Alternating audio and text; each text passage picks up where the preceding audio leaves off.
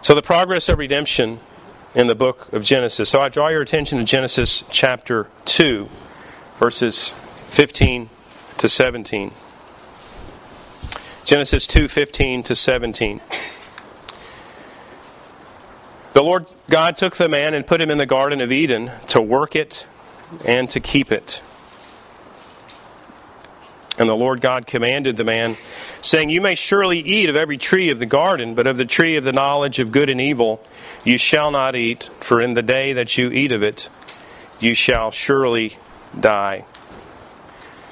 The first point here in the book of Genesis is this idea that humans have been designed to have a growing, consequential, enriching, life-giving relationship with God. Humans have been designed to have a growing, consequential, enriching, life-giving relationship with God. So where was man placed? He was placed in the garden. Where's the garden? What was the garden designed for?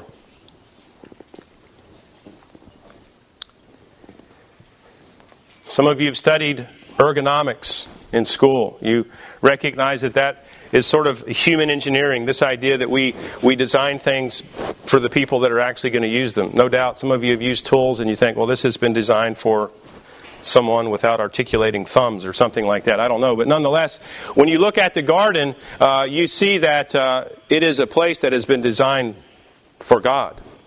The garden is God's place.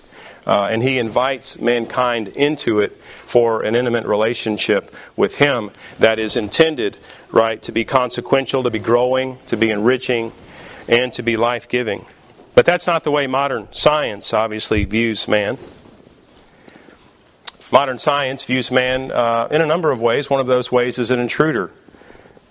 That man would be an intruder to the earth. There actually is a society that is designed to hasten the extinction of mankind because the idea is that man is he just messes up the planet. Now, no doubt, humans have done a dandy job of making a mess of things, as it were, but nonetheless, this planet has been, designed obviously for God, but also for mankind. Some see man as an opportunist, as just one that, walks along, sees how he might do this or that, or they may see man as a survivor. Some view life as an eat or be eaten scenario. But you see, the Bible reveals that mankind has been created intentionally for something very, very different than that. And that the primary aspect of our lives is one that actually pivots toward our Creator and toward a relationship that's consequential with Him. We could go no further than the story of the two Lamechs in Genesis chapter 4 and 5.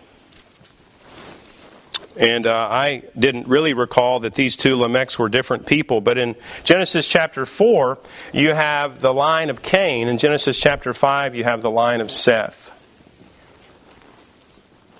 And you see the stark contrast between the line of Cain and the Lamech there, and the line of Seth and the result of that. Lamech says in the line of Cain, right here in chapter 4, verse 25, if Cain's revenge is sevenfold, Lamech's is 77-fold. So what Lamech really reveals here is that power is his God. And this should be viewed as a tremendously arrogant statement by Lamech. This idea that, no, actually, power is that thing which really jazzes Lamech. That is the Lamech of Cain. That he really falls into place with one who would follow him, Nimrod. And Nimrod is one who had a reputation for gathering men to himself and drawing them away from the faithfulness of God. Yes, an expression of power. Yes, an expression of leadership. But one that is far varied from that great purpose that God has created us. That we would have fellowship, consequential fellowship with God.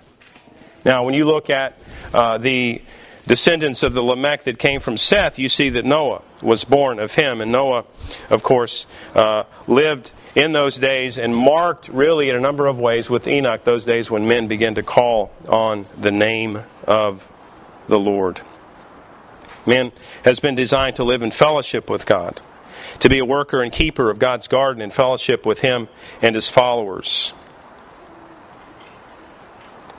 with a continual sense of God's presence. So, a question for us, how do we cultivate a sense of God's presence in our lives? How do we really increase our own recognition that God is not only omnipowerful, but He's omnipresent. He's everywhere. He sees everything. God is with us. Certainly, He was created, or rather, humans were created with this in mind. As we look here, the tree of the knowledge of good and evil was mentioned in the reading here in chapter 2. This probationary test regarding eating of the tree underscores God's intent that humans obey God through personal devotion to Him, not based on sensory reasons. So I draw your attention to Genesis chapter 3. Genesis chapter 3, verse 6. So when the woman saw that the tree was good for food, and that it was a delight to the eyes, and that the tree was to be desired to make one wise, she took of its fruit and ate. And she also gave some to her husband who was with her, and he ate. So what we have here initially, right out the gate, as humans, is this idea that there are decisions that are being made, right, that are not on the basis of a consequential growing relationship. Eve made a decision that was of a moral aspect. Had she chosen the good and rejected the evil from reasoned insight, it would have been a good thing. It would have been a better thing if she'd taken into account the regard of the nature of God, and of course the best thing if she had acted out of a personal attachment to God without the other reasons. The pure delight in obeying God adds a tremendous value to obedience. Eve believed Satan. She believed that God's word was unreliable because his motives were selfish, that only he understands and doesn't want other people to understand. So what we see here is that God has created the universe with a moral framework. A moral framework.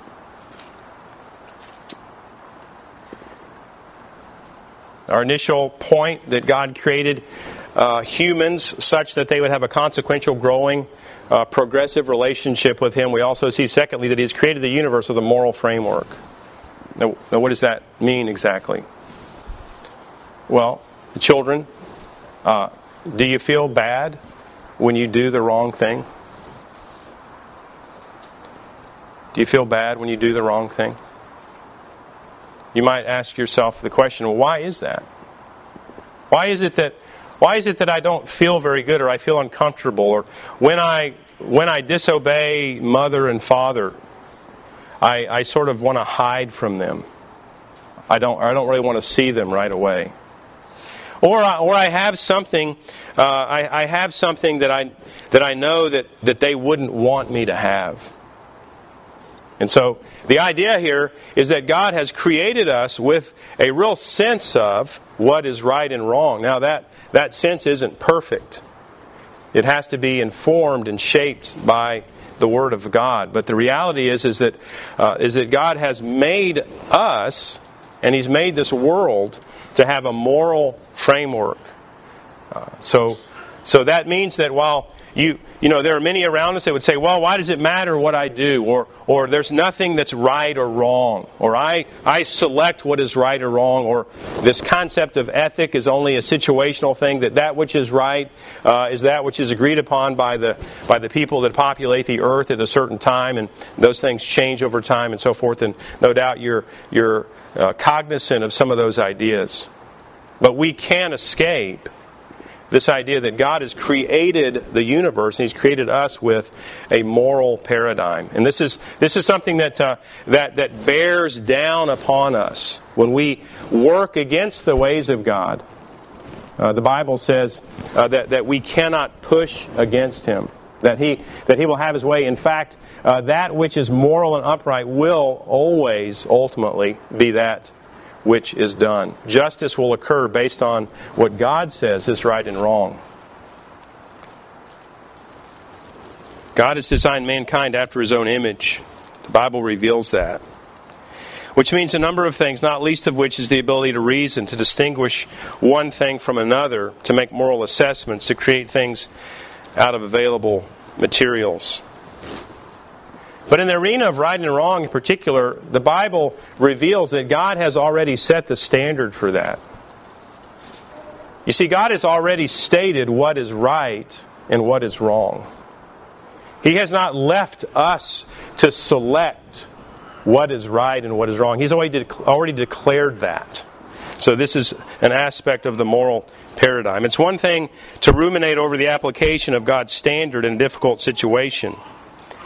It's another thing altogether to ruminate over whether we'll do what God says, or whether we even know or remember what God has said.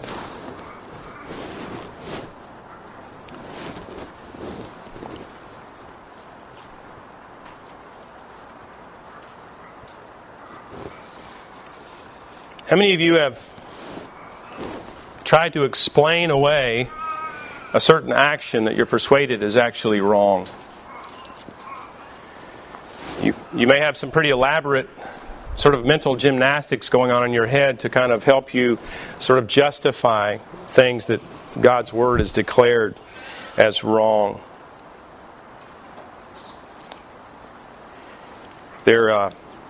There's a string that seems to run through the current evangelical culture, this idea of tentativeness, of this uncertainty. Well, I can't really know for sure, right? This idea. But the reality is the Bible is quite clear on the things that we encounter. The Bible is quite clear on those things which would give us the ability to make moral assessments. The real problem that we have is that we don't remember what the Bible says, or that we don't know what the Bible says. We don't understand what the Bible says, that we've not done diligence to understand what the Lord has said to us, and we, of course, pay the price for that as well.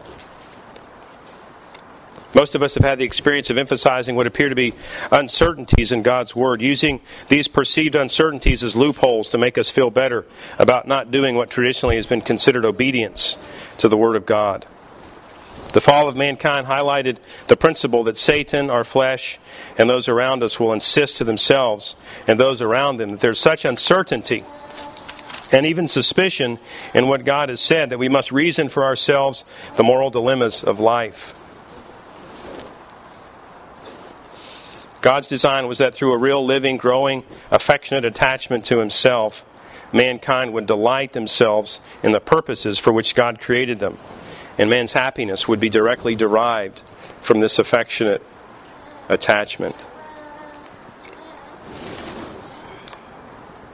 Parents, all of you have had the experience when you've told your child to do something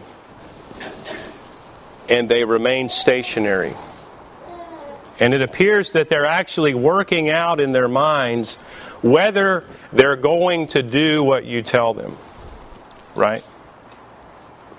And it also seems, as they begin to speak for themselves and enunciate what it is that they're thinking, that they're actually working out in their minds whether they're persuaded what you tell them is right or wrong.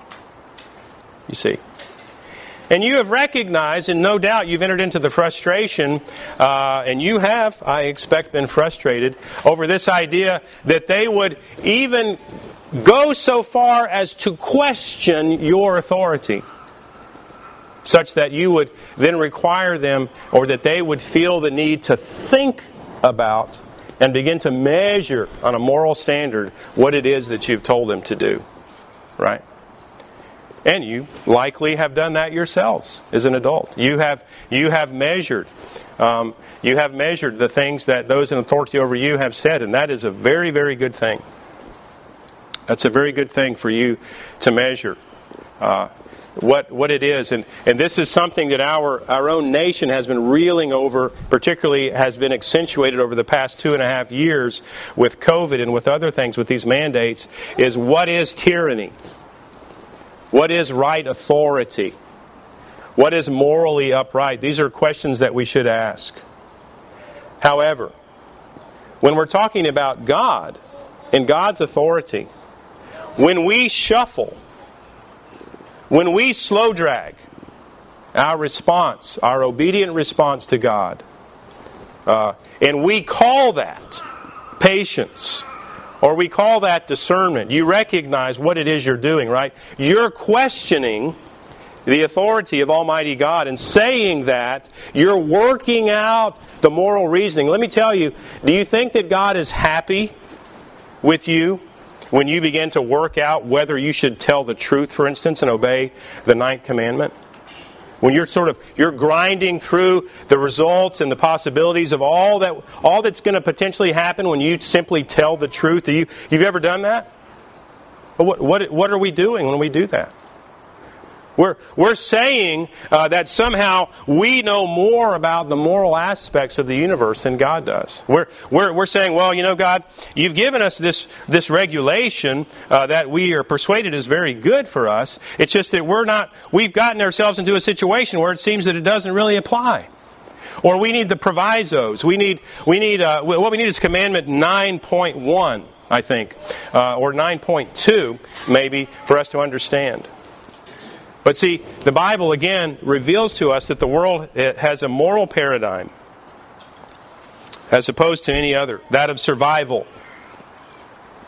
And Richard Baxter has said it well. Richard Baxter says, even regarding the 9th commandment, that sometimes we overvalue life.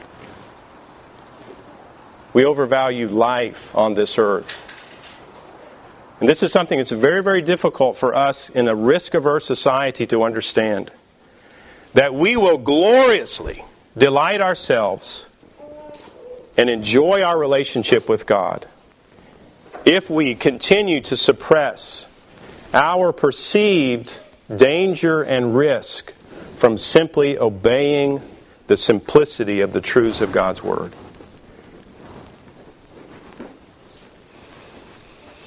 We see in Genesis 3:16 through 18, as God speaks to Adam and Eve, that curses come based on ethical behavior. The universe has a moral paradigm. Man and woman still enter into their creation purpose of the cultural mandate, but it will involve toil in their individual spheres.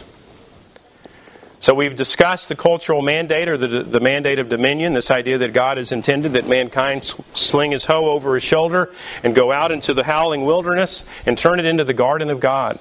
That hasn't changed. What did change in the fall was that now it's harder. Now it's more difficult. But what also we can benefit from is a greater dependence on God in that. A greater dependence on God. Thirdly, the relationship humans were designed for with God is the only way to enjoy a purposeful, durable, eternal life.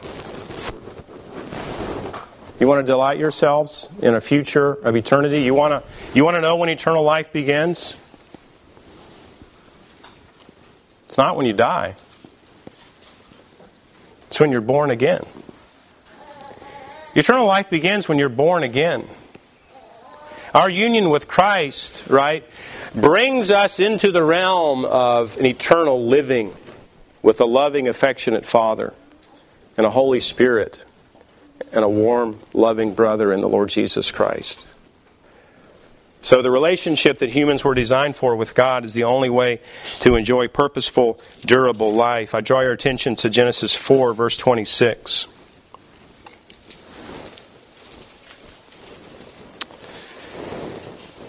Genesis 4:26, to Seth also a son was born, and he called his name Enosh. At that time, people began to call upon the name of the Lord. With Seth and the birth of his son Enosh, people began to call upon the name of the Lord. Perhaps this growing wickedness of the earth inclined them to see that they needed God. In this, God has intentionally selected the line of Seth to bless them, more particularly to the sons of Noah. We see that Shem is drawn out as the one selected, and so you've heard of Semitism. You've likely heard it in its negative aspect, anti-Semitism, but this word Semite or Semitic is a direct association to the word Shem. It's all a reference to Noah's son, Shem. So this line that God has selected out is the line of Shem. Ultimately, we see has been expanded to a spiritual line of election. I draw your attention to chapter 5, verse 24. As we continue on, the descendants of Noah, which says here in 5:24, Enoch walked with God, and he was not, for God took him. Enoch's translation to heaven reveals where communion with God is restored, deliverance from death is bound to follow. Where communion with God is restored, deliverance from death is bound to follow. So we could ask the question, we recognize, we're familiar with the story, you're familiar with the story, that God told Adam and Eve the day they ate of the tree of the knowledge of good and evil, the day that they decided sensory ideas were more important than the revealed Word of God. In other words, their look at something and their own personal declaration of something that is right isn't the same thing as a declaration that God, their Creator, has made. When they came to understand that, death occurred. They no longer had eternal life. But that was restored, and the only way that can be restored is through a living relationship with God. So we see that right here in Genesis. That's not a creation of the New Testament, right? It's not a new idea that the Lord Jesus had. We have it right here in Enoch. We have it revealed to us in the line of Seth. Right? This idea that if I am to enjoy an eternal relationship, a living relationship, a life that is eternal, for God has made us that way. It's revealed also in a number of places, not least of which is Ecclesiastes. We were made for eternity. There must be a restoration of that relationship between God and man. A living, consequential relationship. We find that right here in the book of Genesis in chapter 5.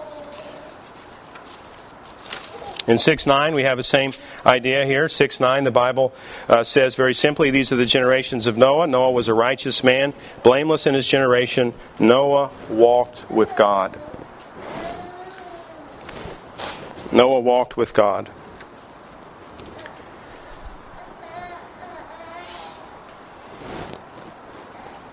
Now, it's appropriate that you ask the question, okay, so which came first? Noah walking with God, or God drawing Noah into relationship with himself? Again, as we continue to look at the Scriptures and we see how God explains this to us, we understand that our living relationship with God is something that is sometimes referred to as monergistic. This idea that God takes the initiative. He's sovereign in all of these things, right? So Noah wasn't a beauty spot in the eye of God because of his righteousness. Okay? God placed in the heart of Noah an affection for God and for the things of God. And so then Noah, of course, was righteous and blameless, as was Abraham and those that followed, not in that they were perfect, but that they entered into evangelical obedience, that they entered into gospel obedience. They were faithful as they grew in their walk with the Lord.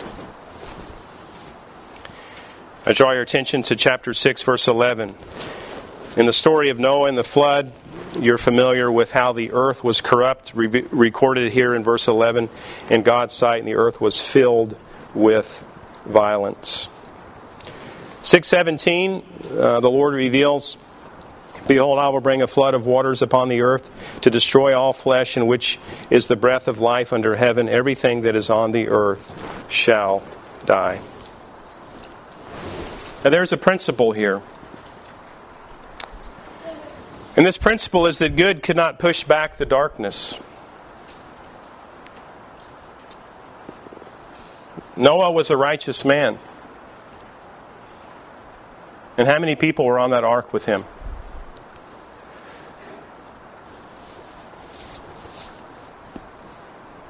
Apparently there was Mr. and Mrs. Noah, Mr. and Mrs. Shem, Mr. and Mrs. Ham, and Mr. and Mrs. Japheth. That was it. The good couldn't push back the darkness, minus the redeeming, living hand of God. Right? So this is an important declaration here. And we all want, right? We want for that. We live our lives often with this paradigm that good will prevail.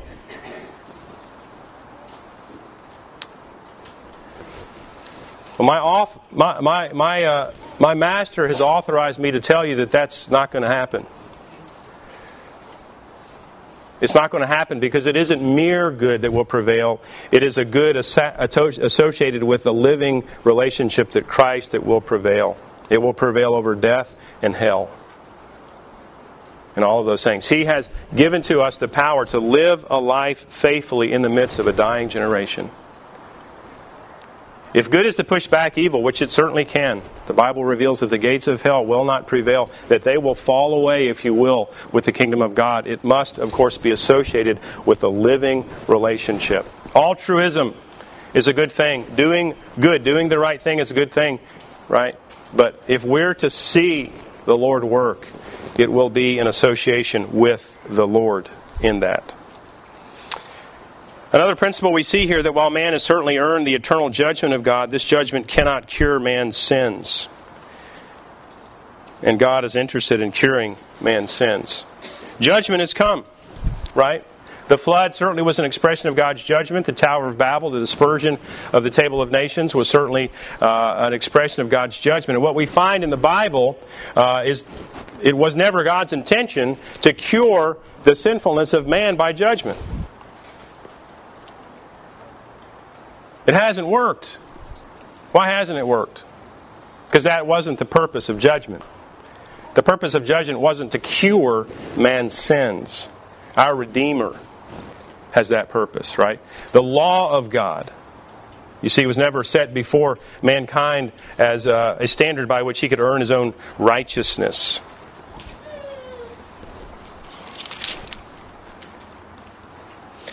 Now let's look at chapter 9, verse 11. Chapter 9, verse 11, God says to Noah, I'll establish my covenant with you, that never again shall all flesh be cut off by the waters of the flood, and never again shall there be a flood to destroy the earth.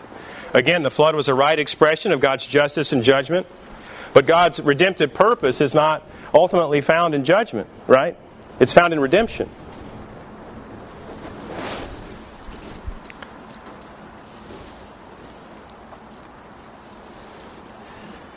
Let's look at 12.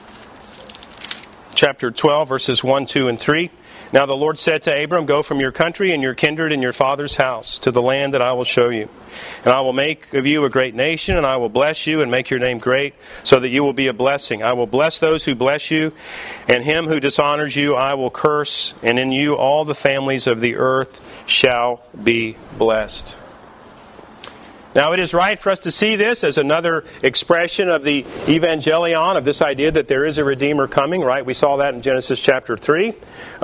With this idea, we see it again here in Genesis chapter 12, that all the families of the earth will be blessed. This is expanded, right? Now we're not really... The Messiah, if you will certainly come through this line of Judah that is protected, and it's a fascinating study just to look at the sweep of Genesis to Revelation and see the physical seed of the Lord Jesus Christ survive through all of those iterations, right? But what we see even here in Abram is that no longer, we're already put on notice right here in Genesis chapter 12, in other places, that no longer is this redemption limited to the Jews, right? It's no longer limited to the physical seed of Abram, no longer. He's not even had his seed yet, right? And we're already told that this is far, far larger than that seed that comes out of Abram. And what we see in 12 verses 1 through 3 is that mankind's relationship to God is initiated by God.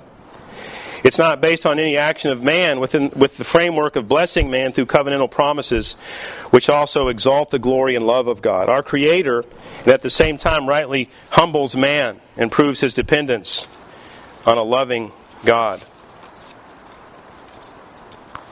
Now, this is a very interesting point. So what we see here, and we think of how God entered into the picture with mankind. What did that look like? Well, it may be, children, it may be in your mind that God came initially to mankind, to Adam and Eve, to Abram, we see here, with demands of righteousness. But that's not what we just read in the Bible, though. Right? What we see is that God initiates His relationship with mankind with promises. Right? With promises. I will be your God. I will bless you.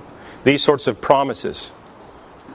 This is a very, very important idea that we see here in the Scriptures. And what we can look at, particularly in antiquity, in those people that dwelled on the earth along with those who were called God's people, is that what we see in the Judeo-Christian tradition, what we see in the Scriptures, is that the religion of the Jews, and ultimately the religion of us, those who have followed and fulfill the Jewish religion, it has been imposed on us by God.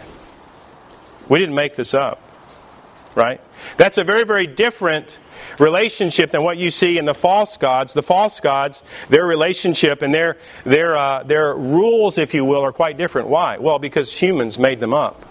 You see, the Jewish people were continually trying to cast off the things of God. They were trying to cast off His requirements. They were uninterested in His promises, right? They didn't want dependence upon God. They didn't want that. Well, again, that's a perfect example and a way for us to understand, I understand now. This whole thing wasn't the creation of man. It was the creation of God. God is the one who has levied this. He is the one we've already talked about, and we chuckled a little bit with the illustration of William Wilberforce when he said, do you know how inconvenient it is when God calls a man to Himself? You know how inconvenient it is for God to impose His will on man. Well, it is His desire and intent that it changes everything. Everything is changed for the better. But what we understand is, so we've just looked a little bit at this concept of unconditional election or sovereign election, but what we also see is this idea of irresistible grace. Irresistible grace. And irresistible grace may bring to mind a toddler that's kicking and screaming after a 12-hour drive. He doesn't want to get in the car anymore. Is that your picture of irresistible grace? Because that's not the biblical picture. Right? The biblical picture of irresistible grace is that God changes our heart. That even unknowingly in ourselves, He changes our desires, our tastes. He gives to us an affection for Him and for His Word and for His people. This is what happened to Abram. It's what happened to Noah. It's what happened to those that followed. Imperfectly, yes. But we see that right here. This is not an invention of the Apostle Paul. It's an invention of Almighty God.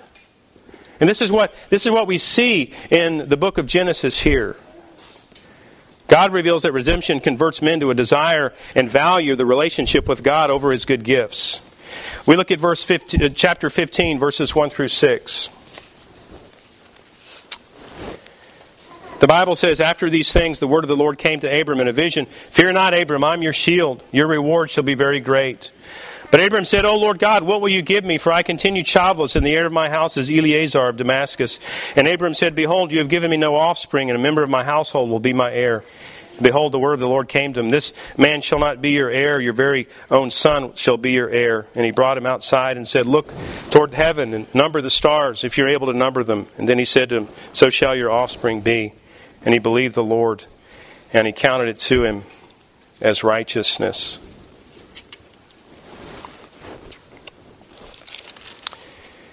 You can look at chapter 17 in Genesis as well and see this promise, but when you do the math there, you figure out that Abram was only 75 in Genesis chapter 17. He waited 25 years for Isaac. It's appropriate that you would ask the question, why so long? Well, we see a significant principle here. You see, if God had immediately given these gifts, what we understand is we would get into the same situation that we now unfortunately are in, and that is this. That we often are inclined to value the gifts of God more than God Himself. And this is what we see in the patriarchs. The patriarchs of old valued their relationship with God more than the gifts that God gave them. There was a tremendous contentment, ultimately, that we see in the life of Abraham with his relationship with God. He was so thankful, obviously, that he didn't have to sacrifice his son Isaac. But what we see here, ultimately, that the revelation of the consequence of that was a validation that Abram and God were very close, based on what Abraham had obeyed God with. Genesis reveals that redemption converts men to desire and value relationship with God over His good gifts to us. The progress of redemption in the book of Genesis. Let's pray.